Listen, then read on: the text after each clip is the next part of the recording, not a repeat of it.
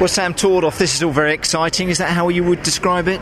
Yeah, very exciting. Very exciting. More for the neutral than for myself, but yeah, it's gone all right. We've had a good day so far. 10th on full weight was very good, and then a 5th there coming through on the soft tyres. So I'm doing everything I can. You're doing enough, aren't you? That's the thing. You're keeping everyone at bay, and that's so important, isn't it? Yeah, I mean, obviously it's going to come down to this last race, and Hill can hold a nerve.